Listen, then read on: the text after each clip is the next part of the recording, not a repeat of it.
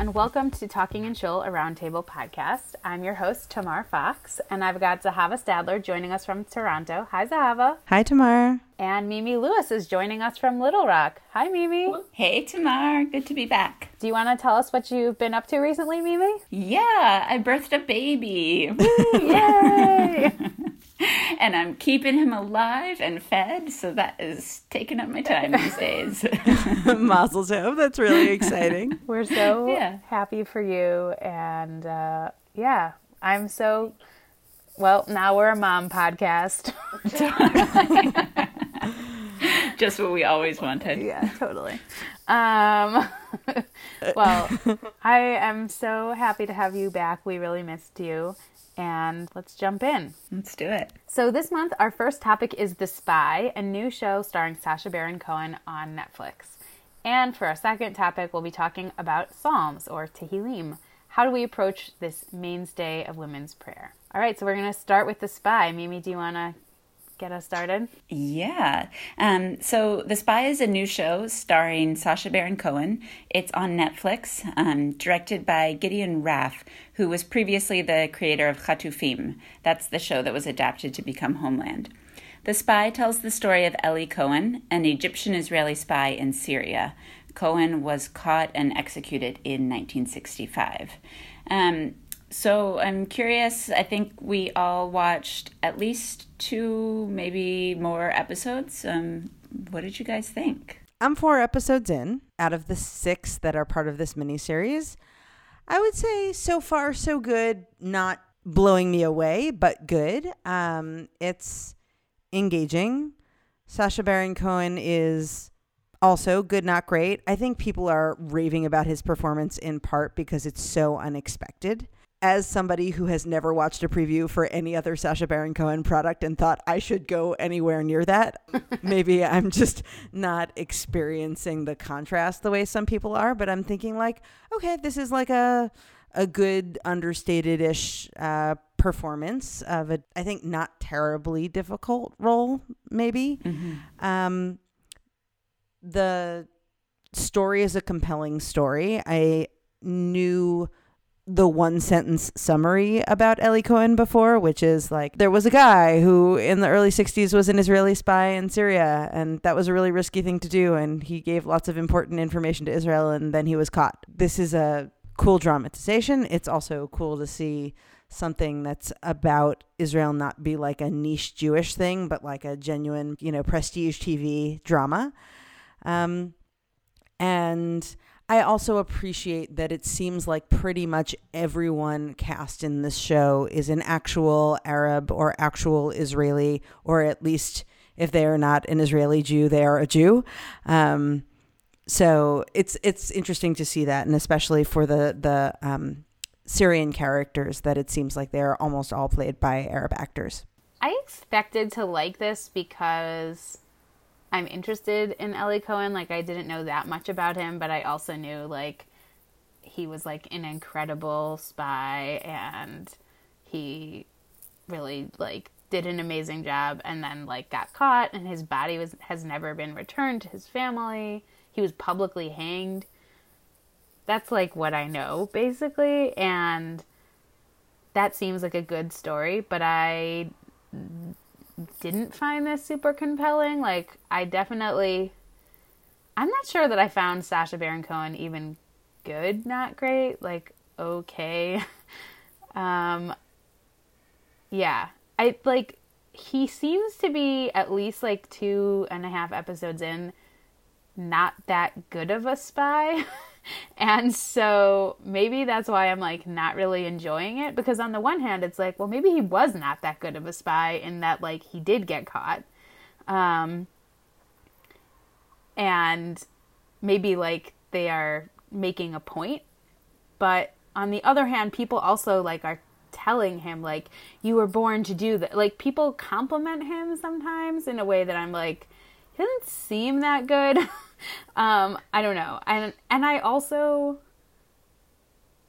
know that this is like very much not the point of like a spy movie, but like when you realize that he's like leaving his wife for like an incredibly long periods of time, and lying to her. And I don't know, that feels crappy also. And it's like, I don't know, I just didn't find myself being like really into him. So that was like one part, is like I assumed that I would be like super compelled by it, and I found myself kind of not super compelled, and in fact like kind of conflicted about him as a character. And then I felt like basically all of the acting is like not that good. And I am sorry that I am always Tamar Fox accent cop, but I just like cannot with the like non-Israelis doing Israeli accents, or like, I mean, I just find the inconsistency very jarring as someone who, like, when you're in Israel, you hear different accents, but like everyone's accent airs in a direction, and this is just like, it's weird that they're all speaking in English to each other with a fake Hebrew accent. Like, I just, something about that just like really yanked me out of it. And his handler in particular is the person who's making like the least of an attempt at an Israeli accent, but he doesn't just not attempt it. He like just does a very lame job at an Israeli accent, which I just found very disconcerting. Right. We should say the handler is Noah Emmerich, who is one of the few American actors, I think, in the show, and who plays FBI agent Stan Beeman in The Americans. So this is in his intelligence wheelhouse. Mm-hmm.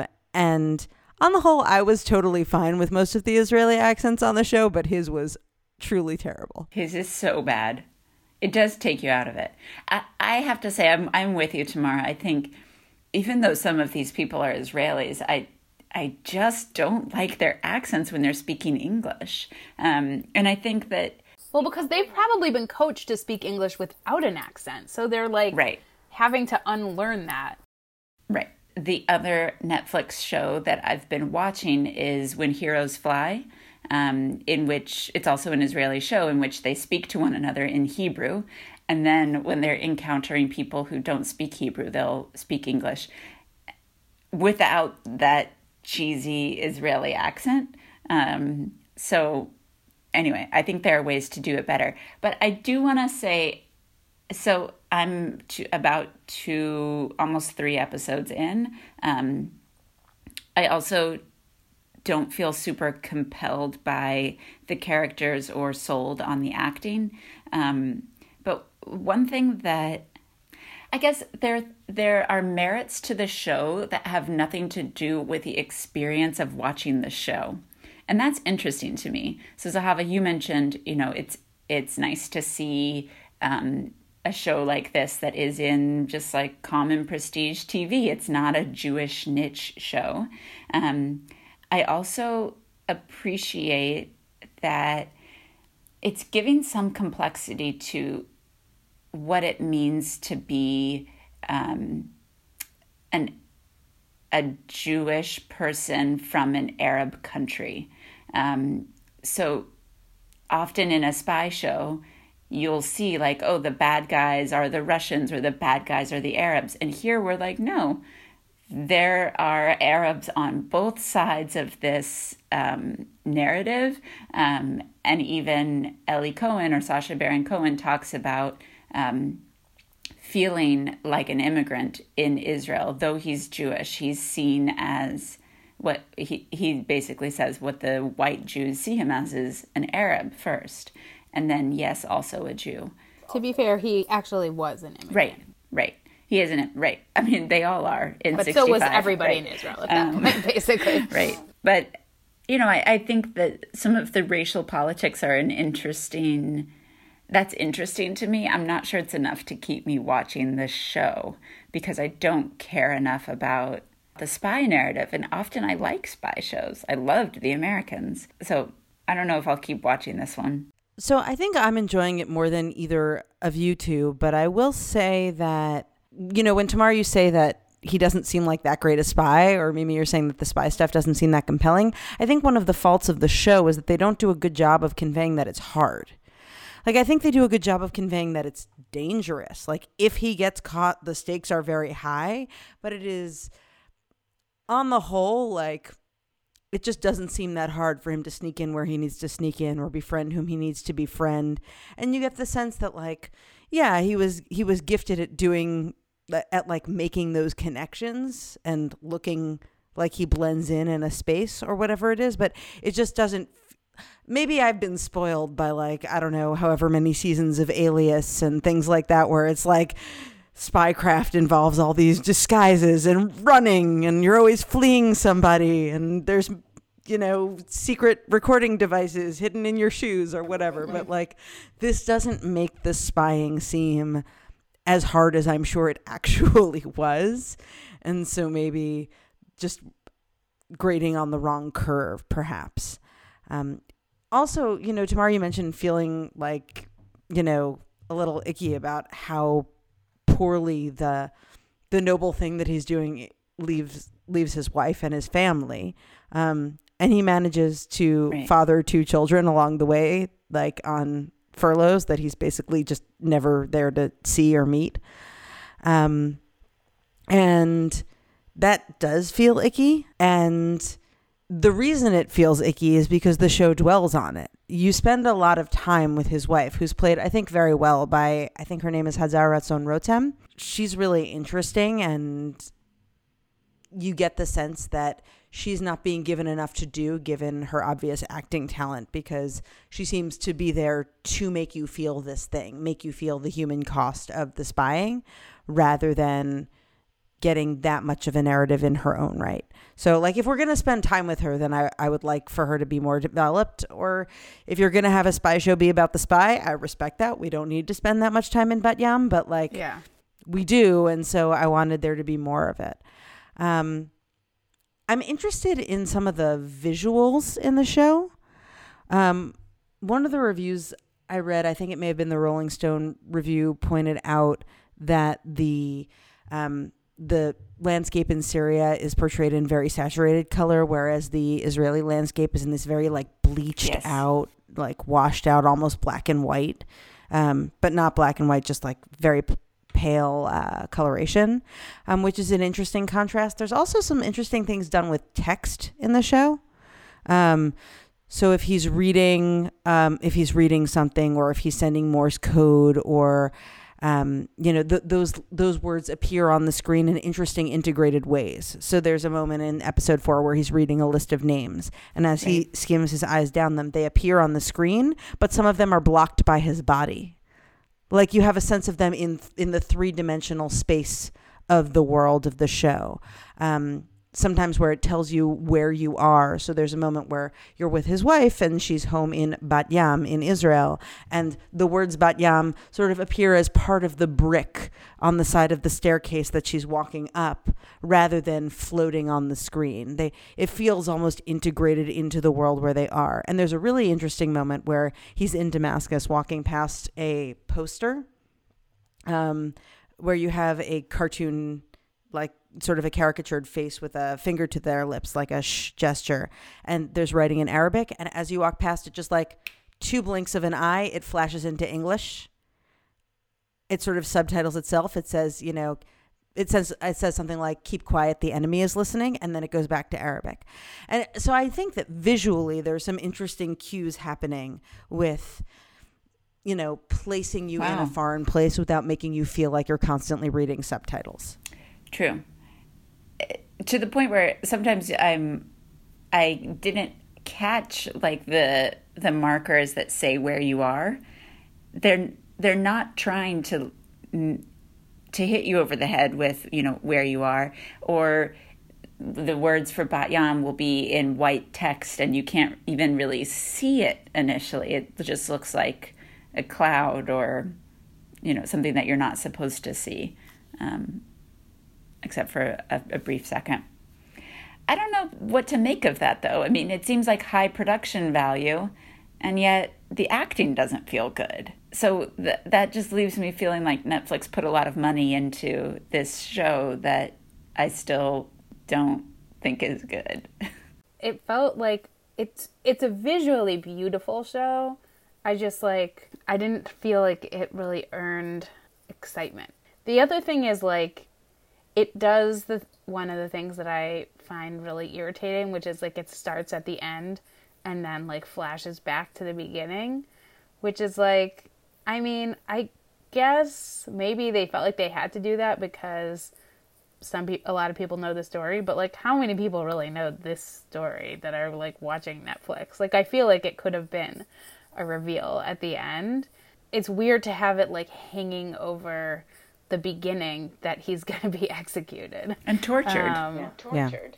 Yeah. That seems to me to be Zahava, you mentioned they don't make it seem like the spy work is that hard. To me, the suspense comes not from, each act of spying that he does, but rather, when is he going to get caught? Because I know that's what's going to happen. Which again makes it seem like it's hard to have that be the focus. When is he going to mess up? When is he going to get caught? Without the other side of that is, when is he going to mess up? So it kind of like, it's weird to have the show both being like, he was this incredible master spy and he got caught. Like both of those things. I mean, I believe that they actually both can be true. Right. Like there are things that are out of your control and whatever. But like, that is not what spy movies have taught us to believe. So it's, I don't know. It makes the whole thing, it kind of drains it a little bit for me. Have you guys heard this show talked about in Jewish circles? I haven't. Not much yet. I haven't either. It is brand new. It's been out for less than 2 weeks as we record this. I'm curious. On the one hand, it's nice that it's not in that niche Jewish television world. On the other hand, I don't feel like there's really anything Jewish about this show. And it doesn't, I don't know, I've seen a lot of people talking about Shtisel, like, in shuls, but I don't think this show is going to break through to be a topic of conversation. It doesn't make you feel, like, I think the reason that a lot of people are really find Shtisel to be so exciting is because it makes you feel like you have access to this world that you otherwise would not have access to. And even though this is a spy show, it somehow doesn't make you feel that way. Like, it doesn't give you this, like, access to this world that you didn't otherwise have. And I also think that, like, this show doesn't really, like, part of the problem with it is, like, it's obviously, like, situations in, like, Israeli, Palestinian, and Israeli Arab, like, political dramas could be easily very fraught. And it's like, okay, Eli Cohen was clearly a good spy who was clearly executed by the Syrians publicly. And also his spying seems to have like in some way enabled Israel to win the 6-Day War. So that makes him like pretty uncontroversial. Like there's probably not a lot of people who are like anti-Eli Cohen and are not just like openly anti-Semites, right? Like it's there's not a lot of nuance in this story. Like it's a very clear like good guy versus bad guy kind of thing. And I think, I don't know, I just don't have that much of an appetite for a like story about Israel that's like not even really trying to be nuanced. Mm-hmm. Like to me, I'm just like, that seems, we're missing, like, really? That's what we're going to do now? It's embarrassing. It's nuanced about things other than Israel's relationship with its enemies. Meaning, I think that in the last, I don't know, 30 years, the focus has been on Israel and the Palestinians, where you're talking about a more or less stateless people and the sort of conflicting notion of, are we dealing with an enemy nation or a minority population that Israel is, bound to protect and respect? And the answer is always both, which makes it impossible to talk about in any coherent way with almost anyone. this is about two different countries with a heavily guarded border on both sides, both of whom are shooting at each other. And that is like, I don't think that fact is like crying out for more nuance. And like you said, right, this is... Yeah, no, I agree. I don't think that there needs to be a lot of nuance on this story. It's just, this is like very much like my reflection on my like day school education about Israel. But it's like, I feel a little bit sugar shocked from all of the like rah-rah Israel underdog stories that I have been fed in my life. And like, I personally am just not looking for more of those, not because, you know, whatever, I love Israel, but also like I just am looking for more nuanced stories now because I can see that things are complicated. And I feel like this story is, it's not that like it needed to have more nuance, it's just that it's not the kind of story that I find really compelling right now because there isn't that much nuance to add to it. I mean, I think that like sometimes it's a relief to have a story about Israel that is not also about the Palestinians, because Israel is not entirely top to bottom about Palestinians. And so totally sometimes agreed. it's nice to think about something else. I think that the nuance comes from what Mimi referred to before, which is Eli Cohen's role as a Mizrahi Jew, right? A Jew of Arab descent in Israel, and whether that makes him a bit of a second-class citizen in the Jewish population versus the sudden prestige and respect that he has as a fake rich person, fake rich Syrian on the other side of the border. And you know, by analogy, it might be like a story that follows an African-American soldier fighting for the U.S. in World War II, right? They're like fighting an incontrovertibly important thing, but like they're wearing the uniform of a country that's mistreating them. What does that mean? I think that in a way, that's the role that the time that we spend with Eli's wife back in Israel is playing. It's reminding us of his second classness so that we don't get lost in the flash of his cover story. There could be more exploration there. Mimi, in our pre-show discussions, you had shared with us a piece in Hey Alma called Netflix's The Spy is the first time I've seen my Sephardi culture on screen by Linda Malé, talking from the perspective of a Mizrahi Jew for whom Eli Cohen is like a community legend and not just a national figure. Mm-hmm. And how that story is represented is interesting. Though, of course, Sacha Baron Cohen is himself Ashkenazi, so I suppose there's some irony there. But it is like there's other nuance here, maybe underexplored. I feel like we've plumbed the depths of the show. Does that make... I'm just not... There doesn't feel like there's anything there for me. But maybe I'll keep watching just to wait until... see how he gets caught. 6 episodes is a fairly low commitment. Yes. I do think that the stakes get higher. I mean, I've finished episode 4. I think the stakes get a little bit higher as he's more embedded in his cover and able to do higher stakes things. Episode 4 is probably the most interesting of the 4 that I've watched, for what that's worth. But I can understand not being super excited by this. I am interested by all of the rapture that I'm seeing online about Sacha Baron Cohen's performance. There's a lot of Twitter and a lot of the reviews are like, oh my God, I can't believe, breakthrough dramatic role. And I mean, proving that you can be someone other than Borat, I think is a valuable thing in your career. And his shtick is probably wearing a little thin these days. Right. So it's good to move in a new direction. But because, like I said, the Spycraft just doesn't look that hard. And because his cover is as like a rich businessman and not like, he's not like kickboxing his way to victory, like, this isn't Mission Impossible. Mm-hmm. But there is a like totally cliched like montage of him working out. Yeah, the training montage, amazing. Totally. I'm with you on that. The whole first episode honestly felt like so much exposition, so much table setting, and just there's one scene where like some Israelis are getting bombed and it's shot in this like super melodramatic way, and it's like, it's bombing. Like, you don't need to, we get that it's dramatic. Like you don't need to like put it in slow motion as we watch the like grains of sand fly. Like, I don't know. I found that to be too much. Yeah. I would say, like, if you make it through the first episode, I found it to be much easier to watch the second episode. And I'm interested in where they go with it. I'm just like, I want it to be better.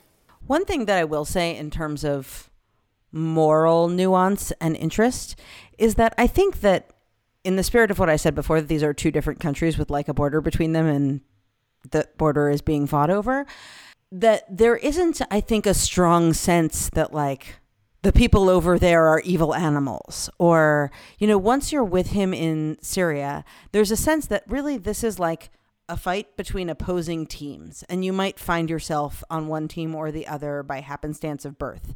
And his cover story supports that, right? He's supposed to be Argentinian born of a Syrian father and growing up on Syrian stories. And he is like a second generation Syrian patriot returning home, sort of by happenstance of his birth. And there's a scene, I think it's at the beginning of episode 3, where there's a rally in the streets in Damascus that they're celebrating what they've heard on the radio is a Syrian victory in which they've massacred a bunch of Israeli troops. And you watch Eli Cohen be sort of like sick in this crowd and trying to hide it. And then he finds out from a friend with military connections that actually this is like Syrian propaganda, and it's the Israelis that have massacred a whole bunch of Syrian troops. And you have the sense that this is about your allegiances. It's not necessarily about like the moral high ground. You don't find anything out really about like the history of what's been going on at that border before, who owns what land and for what reason. And in that sense, it's sort of, I don't know if that's more interesting because it's not clearly taking the side, or less interesting because the moral question is just sort of like inert. It's just sort of left there like, we're not interested in that. But it makes it more of a spy war thriller and not a political drama in that sense. All right. Well, it seems like we're giving this a pretty solid. So if you find that compelling, definitely check it out. I would say you can wait until you don't have anything else that you feel like you need to watch immediately. So for our second segment, we're going to be discussing Psalms, Tehillim, or as I will call them throughout this segment, Tehillim, because I cannot muster the emphasis on the last syllable on a consistent basis. So we are recording this episode in the month of Elul, the last month of the Jewish calendar leading into the high holidays. And during this time, there's an extra chapter of Tehillim, chapter 27, that's appended to the end of morning and nighttime prayers. And this is just also just generally like a introspective kind of prayer season. And in that sense, it seemed appropriate to discuss Tehillim and whether we have any personal relationship to it, because it is the biblical text, the book of Tanakh, that is the core personal prayer book. People call upon Tehillim in times of need, pain, fear, and it's, reciting chapters of Tehillim tends to be treated as like a go-to prayer experience for Jews in trouble. So I personally have never been much of a Tehillim person. Like when I'm having a tough time, it's not my go-to. But that is the case for a lot of people. And I think that a lot of people have very personal relationships with this book of Tanakh.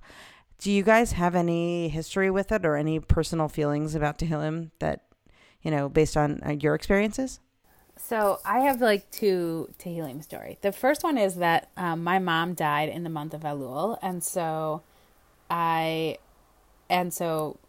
after my mom died, I was in shul a lot, saying Kaddish, and I was constantly hearing this line in Psalm 27, Ki avi ve'imi azavuni vadonai yasfeni. And it's like, that is a really intense. So the English translation is, though my father and mother abandoned me, the Lord will take me in. And I just like found it to be kind of a punch in the gut every time. Obviously, my mother did not abandon me and my father is still living, thank God. But like something about this idea of like your parents abandoning you really like felt very, and still feels like very intense and emotional to me. And it makes it difficult for me to like connect. It's one of those things where it's like, it's kind of a trigger, which just makes it so that like everything else in it just kind of doesn't register. And yeah, I don't know. I feel like that line, I have like a lot to unpack there for myself, but I don't like connect with the larger psalm, and it doesn't, nor does it feel like I associate it with the high holidays because we say it around the high holidays, but it's not like the text makes me think like judgment. And the other thing I'll say is that like I really struggle in general to connect with the Psalms because there's no narrative in them. And I'm just like such a story person that just like many verses about how much I love God like doesn't really, I can't get into it. Yeah, so I struggle with Psalms in general. I also struggle with Psalms, I think maybe for some similar reasons. When my dad was sick, I knew that there was a tradition of reading Psalms as a way of sort of praying for the sick person. And the thing that is hard for me about Psalms is that they're poems, right? There are a lot of images, a lot of analogies, and yet in the course of a single psalm, there are many different images.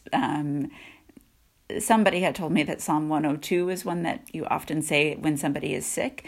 And there are these images of, I am like a withered blade of grass, a lot of ashes and dust connotations.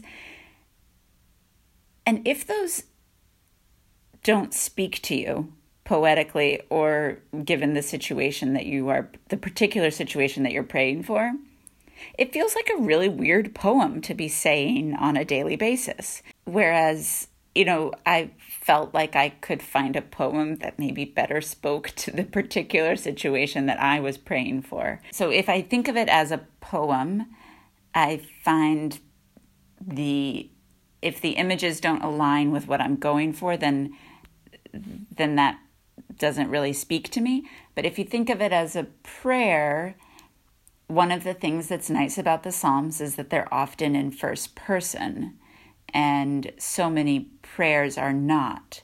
And so there are lines about, you know, in certain Psalms about calling out, about, you know, asking God to answer your prayers. And those pieces, that first person, I found really helpful. So I guess often what I was doing was thinking more about the power of the psalm and the words of the Psalms that were about answering prayers and less about some of the analogies and images. That was my personal experience with Psalms. I have a good friend who has a family member who, you know, is very sick, and we are all thinking of him. And I find that reading the Psalms for him is a really beautiful way of focusing my energy there, even if I don't like the particular images of the psalm.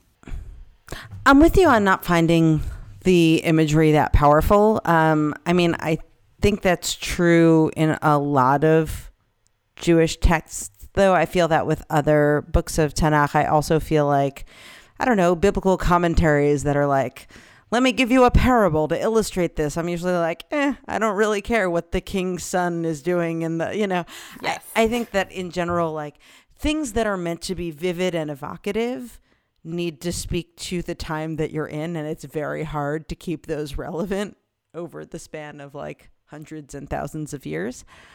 And yeah, I think that what's powerful about Tehillim is the first person singular, because like you said, a lot of our prayers are in first person plural, like you're praying as a member of a nation in some way. And I think that that's part of why Tehillim is something that people call on in like moments of personal crisis, because it feels applicable like almost none of our texts would. And also, like you said, when you're trying to pray with people, not necessarily physically in the same space, but like in solidarity with, that there's something powerful about it being a common text, but one that isn't specific to like morning prayers or a particular occasion, that we can all just be like, can everybody say this? And so it feels like it's available to you in that way.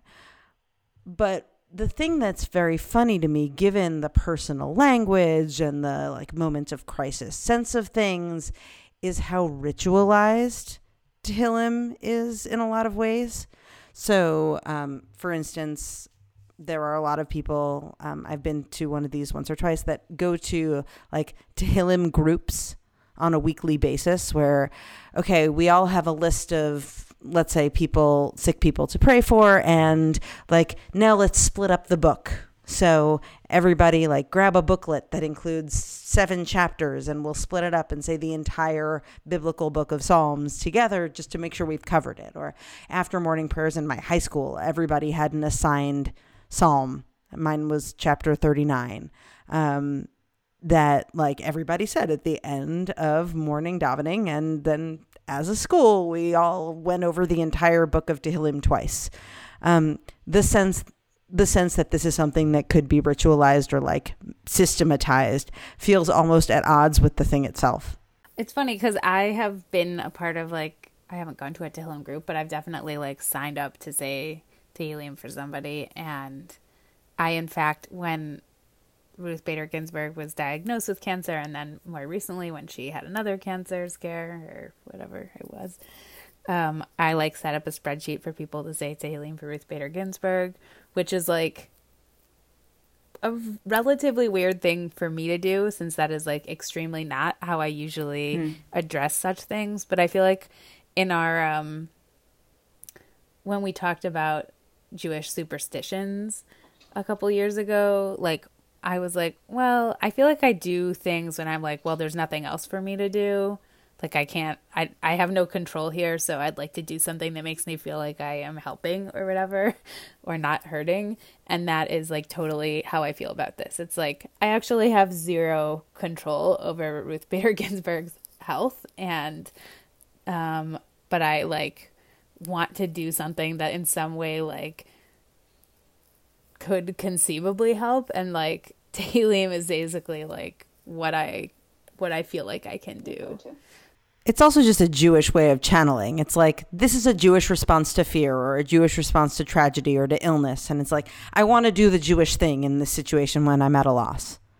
To me, it's like, I'm sad that it's Tehillim though, because first of all, like sometimes the message of them is so at odds for with like praying for healing.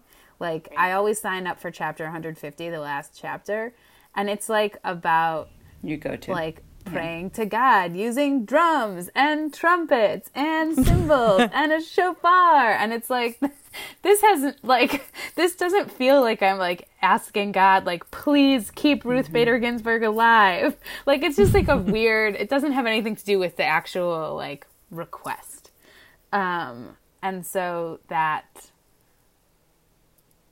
part is a little weird to me. Right. And I like wish there was more of a like, read this chapter of a story of someone miraculously being healed. You know, it's like, why are we not reading the story of like Elisha and the child who gets revived? Like that seems like a more appropriate, like, let's pray for for a health miracle than what we often end up doing. But I don't make the rules. I just follow them and say Tehillim for Ruth Bader Ginsburg. You're such a rule follower, Tamar. Said no one ever. As somebody whose Hebrew is not very good, I think this is one of those instances where it's just really helpful not to read the translation. And if it helps me to think about the action and the focus and all of the people joining together to do this one thing, not to get too caught up. Though I still do, obviously, as I told you in my experience with my dad, but not to get too caught up in what the words actually mean. Because there is some sort of magical thinking about, if we can complete the book of Tehillim, then we've accomplished something for this person. And yeah, in order to do that, I have to put the meaning aside, which for me is not that hard to do because some of those words I don't know. I mean, maybe that reminds me of, I feel like there's been a trend in the last few years where suddenly like making challah and doing hafrashat challah. So if you make enough bread, then there's like a procedure that you need to do with the blessing to set aside part of the dough. And like to do that in the merit of someone who needs healing for various things. And I feel like there's been a trend in the last few years, like, we need to get 40 people together to take challah for this person. And it always seems like, do we? Like, where did that come from? What is that? What's the magic of the 40th person that suddenly turns this into a productive act? I remember discussing this with a teacher of mine who said, I once saw one of these summonses and I was like, well, gee, I wasn't planning on making challah this week, but I totally could if I just set aside time on Thursday. And then she's like, wait, I think I can just pray for this person. I think that's how my religion works. And in that sense, Tamar, I think to me, that's why reading the chapter of Kings where Elisha heals the boy doesn't feel like a more appropriate response to me, because it's not a prayer. I think Tehillim isn't just like reading scripture in that way. It's like you are turning this thing into your own prayer. And that I think the expectation is that if you get into it, that because it's so personal and because it's such an emotional statement on the part of the writer, that it might in some way be an emotional or transformative kind of prayer experience for you in the way that prayer is ideally supposed to be. That seems like a stretch, though, because I think a lot of people that are doing this are not having that experience. Right. And I'm just remembering, so when I was in sleepaway camp as a tween or whatever, I remember studying something in afternoon shir about Tehillim and me saying in my flippant, too cool for school kind of way that I didn't really like the style of the poetry in Tehillim. It just wasn't my kind of writing. And the teacher being like, maybe we should be a little bit more respectful about how we talk about the writing of King David. Sick burn. Yeah. I often don't find it that relatable. But on the other hand, the actual prayer book that we have includes a lot of Tehillim. I think, Great. If you've never studied Tehillim or read it through as a separate book, and then you do one day, you'll realize, I know this one and that one and this line over here, because we draw on it constantly for our actual regular prayers, because it's just the go-to text for this sort of thing. I did want to just mention a book that I have not read, but that my mom is really enjoying, about Psalm 27. And this it's by Rabbi Deborah Robbins. I'm pretty sure she's in the Reform movement, and she tries to use Psalm 27 as a meditation for the month of Elul. It is, sorry. Psalm 27 is a meditation for the month of Elul, but she just tries to draw some things out. And the book is called Opening Your Heart with Psalm 27, a spiritual practice for the Jewish New Year. I think that there are ways, I'm sure there are books out there about the spiritual practice of praying for healing that use the Psalms and allow people to dive into the imagery and create some of their own associations. And it's great to have that text, right? It's wonderful to have these poems at our fingertips for these moments of distress or for introspection that come up on a yearly basis. Can we talk about the women aspect of this? Because I don't know if this is just my anecdotal experience, but it does seem to me that like Tehillim is kind of a women's prayer book in a lot of communities, and especially in right-wing Orthodox communities, that it's like there are women who carry around a book of Tehillim to just like say during downtime, or that like women who never go to or very rarely go to like shul for public prayer will attend Tehillim groups and things like that. And it's sort of an interesting phenomenon. Have you guys seen this too, or is it just me? I totally think of saying Tehillim as like a woman thing. I think maybe like that might be part of why I feel like I don't connect to it, because it feels like a kind of second class davening. It's like, well, you're not going to like actual services. You're not like, you're saying this other thing, which like, whatever. There's a lot to unpack there about how I feel about davening, which we've discussed before, and I'm sure will come up again. But I mean, there's no real like actual thing to say that it's like saying Psalms is any less serious than saying like the traditional Jewish liturgy. But to me, you know, it's not fixed to a time, so you could do it whenever. And if you have like one or two or many children, you can like fit it in whenever. I have found that I like know a lot of Psalms by heart, and so I can just like rattle them off when I'm like walking to the grocery store and pushing a stroller or whatever, which is nice, but not like, I mean, I guess it's like a question of like, what is the function of prayer? I feel like Psalms are often like, it's seen as almost like a currency in terms of like getting something, right? You're like praying for someone's healing, or for someone to get married, or for some, you know, for money or whatever it is you're praying for. It's like towards a specific thing. And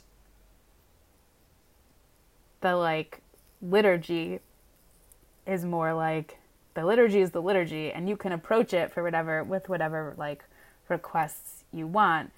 But like the liturgy is kind of independent of that. It has its own requests inherent in it. I don't know. That's not that good of an explanation of why I feel like they're really different. But I think it is the truth of why I kind of am like, ugh, that doesn't feel serious to me. Internalized misogyny, it's a thing. Well, how do you feel, Zahava, knowing that this is more, that this seems to be the women's prayer space? I don't know whether it's, I think part of it is because women are in the communities where this is more of a thing. Women are less expected to come to shul, right? Like the constant accessibility of it, like Tamar was saying. There might also be something to the fact that it's like the emotional book of Tanakh, right? And that as a stereotype maybe. But it's also much more direct in what it says about people and God and theology and how Jews interact with the world and with each other. And, you know, Tamar, you were saying you're like such a story person, and that you really latch on to narrative. But Tehillim is like the really rare book that's just saying like, hey, I am a person who needs God in this moment, or I'm going to describe God in this praise way, or I'm going to talk about my fear about this situation, or, you know, like a Psalm of David when he was running away from such and such king, multiple kings, depending on the chapter. So in that sense, it's like, you're not trying to like do literary analysis on a third person narrative. It's really just the thing you're experiencing if you relate to it. I don't know if that's that feels more accessible in a lot of ways than narrative. And I don't know if that makes it like dumbed down in a way that maybe it does feel a little bit like relegated to the women, but like it's not an exercise in learning. But I've never been part of a Tehillim group on a regular basis, though I have done signups and things like that. But it is in communities where women's Torah study is not that valued. The fact that there's a book of Tanakh that is like especially for them doesn't seem to be like a terrible thing. That's fair. Yeah. What about you, Mimi? What do you think about it? Yeah, I guess when Zahava first floated this topic idea, the image that came to mind was like being on a bus in Israel and seeing like young women going to school carrying like a little, what looks like a siddur, and reading on the bus, and then seeing the cover and seeing, oh, it was Tehillim. Like they're just like reading Tehillim, and clearly like back and forth, like reading this book over and over and over again. And I always thought that was strange that there would be like a separate book that these young women were reading. Not that it wasn't accessible or available to men, but that it was sort of prescribed for women. And sometimes it's great to have single-sex spaces. So, I feel some discomfort, and I see the draw as well. I think, I wonder what it would look like to have a more egalitarian Tehillim group, and how that might change things, or whether that's even something that I want. I like having women's prayer spaces, but because I feel like everything is open to me prayer-wise and study-wise, I'm not sure Tehillim is what I would choose as the text for that space. Well, I hope you guys have a good Elul as we wind down towards the high holidays, even if Psalm 27 is not the pathway you take there. Agreed. I do kind of want to go to a Tehillim group now and just see what that feels like. If you know of one in Philadelphia, be in touch. I'm sure there is. All right, let's do some endorsements. Mimi, what do you want to endorse? So, as we mentioned in the top of the show, I have been spending about a month and a half keeping a small human alive, and that involves a lot of middle of the night wake ups. So I wanted, some of these are peripherally Jewish, but these are the pieces of culture that are helping me get through these early mornings / late nights. I am loving the the show Schitt's Creek, which takes place in Canada, where Zahava currently is. But it's a fabulous show. The family featured in the show is Jewish, and they're passing references to Judaism. Another show that I really liked is When Heroes Fly, which I mentioned is available on Netflix. It's about 4 friends from the Israeli army who, in their past have some trauma that they explore when they rejoin for a shared mission that takes place in Colombia. And then the last thing that I read last night and really brought me to tears, surprisingly, was the text of Elizabeth Warren's speech on the anniversary of the Triangle Shirtwaist Factory fire. And I don't know, I thought that it's a story that I think as Jewish women and just as Jews, we know about the story of this fire, and hearing her retell it in the political context that we're in now, I don't know, it was very moving to me. So I want to endorse those 3 things. And the last piece that I want to endorse is just an artist who I'm really loving right now. Her name is Jessica Tamar Deutsch, I think is how you pronounce her last name. She's a Jewish illustrator. And if you follow her Instagram account, she's posting these daily slichot, daily like I'm sorry statements, which are really beautifully done. And yeah, I just am loving her work right now. She does a great Pirkei Avot, illustrated Pirkei Avot that I love. Yes, I've been meaning to buy that. Cool. All right, Mimi has to run, so Zahava and I are going to endorse without her. Bye, Mimi.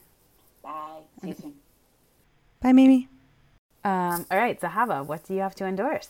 So I was thinking about Tehillim and what my go-to chapter might be. And like I said, this isn't something I do very often, but in a recent-ish time of personal stress, I did wind up not reading but singing chapter Kuf Chaf Aleph 121, which is the I lift my eyes to the mountains and where will my help come from chapter. And the version that I was singing is the tune by Yosef Karduner, who's an Israeli music artist. I happen to really love the tune.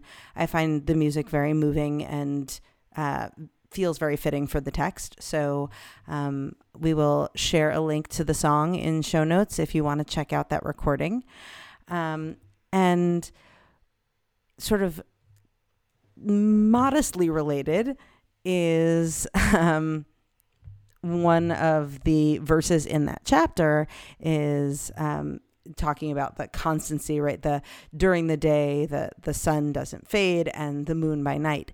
And it happens to be that I recently read The Moon by Night, which is the second book in the Austen Family Chronicles, a series of young adult books by Madeleine L'Engle, writer of A Wrinkle in Time, more famously.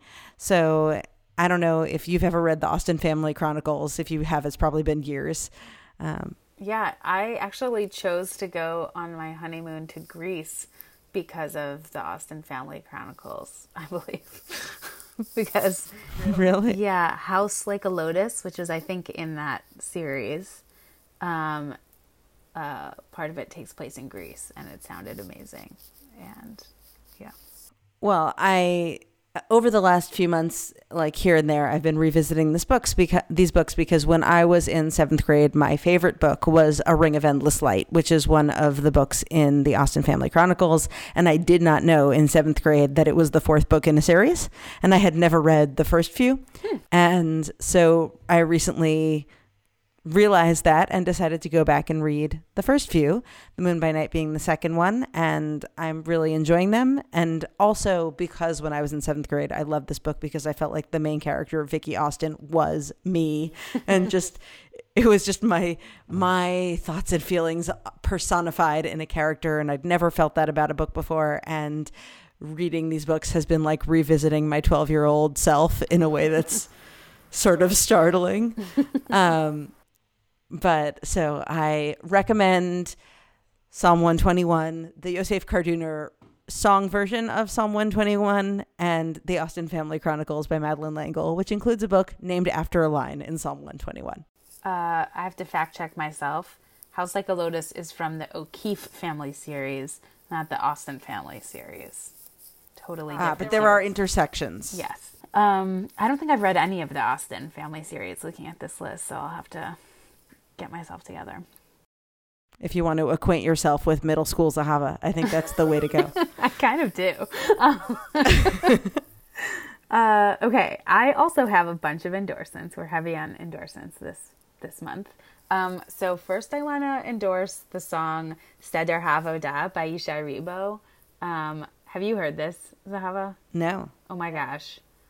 I am always so skeptical of Jewish music, but this song is like incredibly evocative and intense about like the Avodah service, which is usually the part of Yom Kippur where I'm like, this is too weird. I'm going to go outside for a little while. So yeah, it's beautiful. It's just really well done. And there's a video that is like not of him singing. It's like kind of just a tiny bit of animation that's like very, very well done.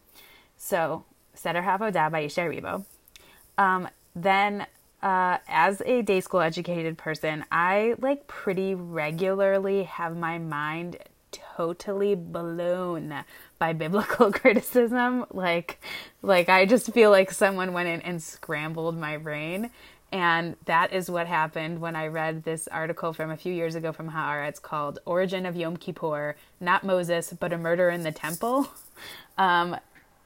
This article makes an incredibly good point that it seems like Yom Kippur was actually like not originally in the text and someone added it in later, because there's lots of instances of people like in the Tanakh of people like celebrating Rosh Hashanah and then like preparing for several weeks for Sukkot, and like no mention is made of Yom Kippur, and basically suggests that Yom Kippur happened because someone murdered either the Kohen Gadol or the Kohen Gadol was the murderer. I cannot remember. I have to go back and look. In the significant temple. nafkamina, though. What? Yeah. Significant difference. Yes. And I mean, this story is like kind of complex, and someone should make a Netflix drama about it. But basically, like, someone committed a murder in the temple and then was like, I'm gonna need some kind of like ritual forgiveness ceremony for this. What can we cook up? And then they made this one, and then they were like, great, let's make this an annual thing. And basically, like, there's some pretty good evidence of this, and I feel like, oh my gosh, what does this mean for me? Now I have to like unpack all of my feelings about biblical criticism. So anyways, it's wild. It's a wild ride. If you feel prepared to take it on, I totally recommend this article. More than that, maybe less of a wild ride, but something that I loved. I read this book called Godland by a writer named Liz Lenz, who lives in Iowa. I went to college in Iowa. She previously lived in Minnesota. I spent a lot of time in Minnesota because it's near where my in-laws lived. And she wrote this book about what it's like to be a Christian in the Midwest, and particularly to be kind of like a liberal woman Christian who like goes to church, and a lot of the churches turn out to be like not really into the ladies. And it's just kind of like an ethnographic study of small town Midwestern churches, and was like so fascinating to me as someone who grew up in Illinois, went to college in Iowa. My in-laws live in Wisconsin. We spent a lot of time in Minnesota. Like, I feel like I know these places so well, but I knew nothing about rural churches. And it was so fascinating to me to read about it. And also just like, I always find like reading about Christianity to be so bizarre because like they don't really have that many rituals. Like whenever they have a ritual, they're like, this ritual is so incredible. It's so meaningful. And it's like, right, you only have 3. It's like my whole life is just like going from one ritual to the next ritual. Like it's so wild to me that there's like not that much binding. Like the idea that you could go into a church and like they might have like a whole service that would be totally songs that you'd never heard before in your life. Whereas like I'm going to be in Norway in a couple weeks for Shabbat, and like I will go to shul, and like unless something crazy is going on, like I will open up the siddur and know what is going on when I get to shul. And the idea that that is not the case for Christians is like also so bizarre to me. Like, what is the point of religion if you don't have that kind of like thing that makes you feel like you know where you are in space? I don't know. It's really weird. Anyways, the book I found it to be super fascinating, and yeah, it's just like interesting to hear religious women who are not Jewish talk about like what it is like to be religious. So, Godland by Liz Lenz, Len. That sounds really cool. I really liked it. Thanks for listening. If you have a minute, please leave a review for us on Apple Podcasts, or let us know what you'd like us to discuss in a future episode. You can leave a comment on a post on our Facebook page. You can find us by searching for Jewish Public Media, or you can leave a comment on our website, jpmedia.co. choose Talking in Shul from the list of podcasts. You can also donate to Jewish Public Media at jpmedia.co, which is a really great way of making sure that we can afford to keep making the show every month and of supporting us. Thank you so much, Zahava. Great to see you, Tamar. I hope you have excellent Chagim. Thank you in absentia to Mimi. And we will see you all next month.